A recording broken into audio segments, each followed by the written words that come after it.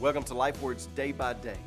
As we finish up 1 Samuel 16, we are learning that, once again, God provides what we need, and what we need is a king on whom the Spirit rests, a king that is radically and faithfully, completely obedient to God.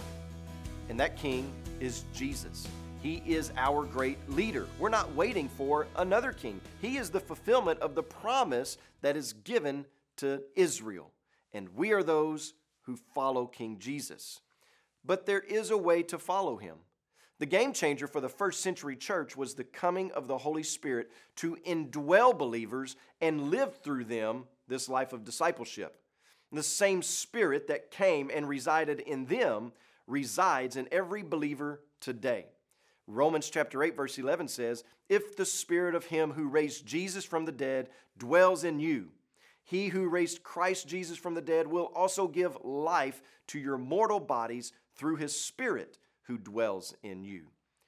You know, last week we made mention of that sports commentator that said that the right quarterback is worth whatever price you have to pay to get him.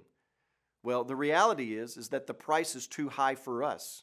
We cannot purchase our way to having Christ as our King.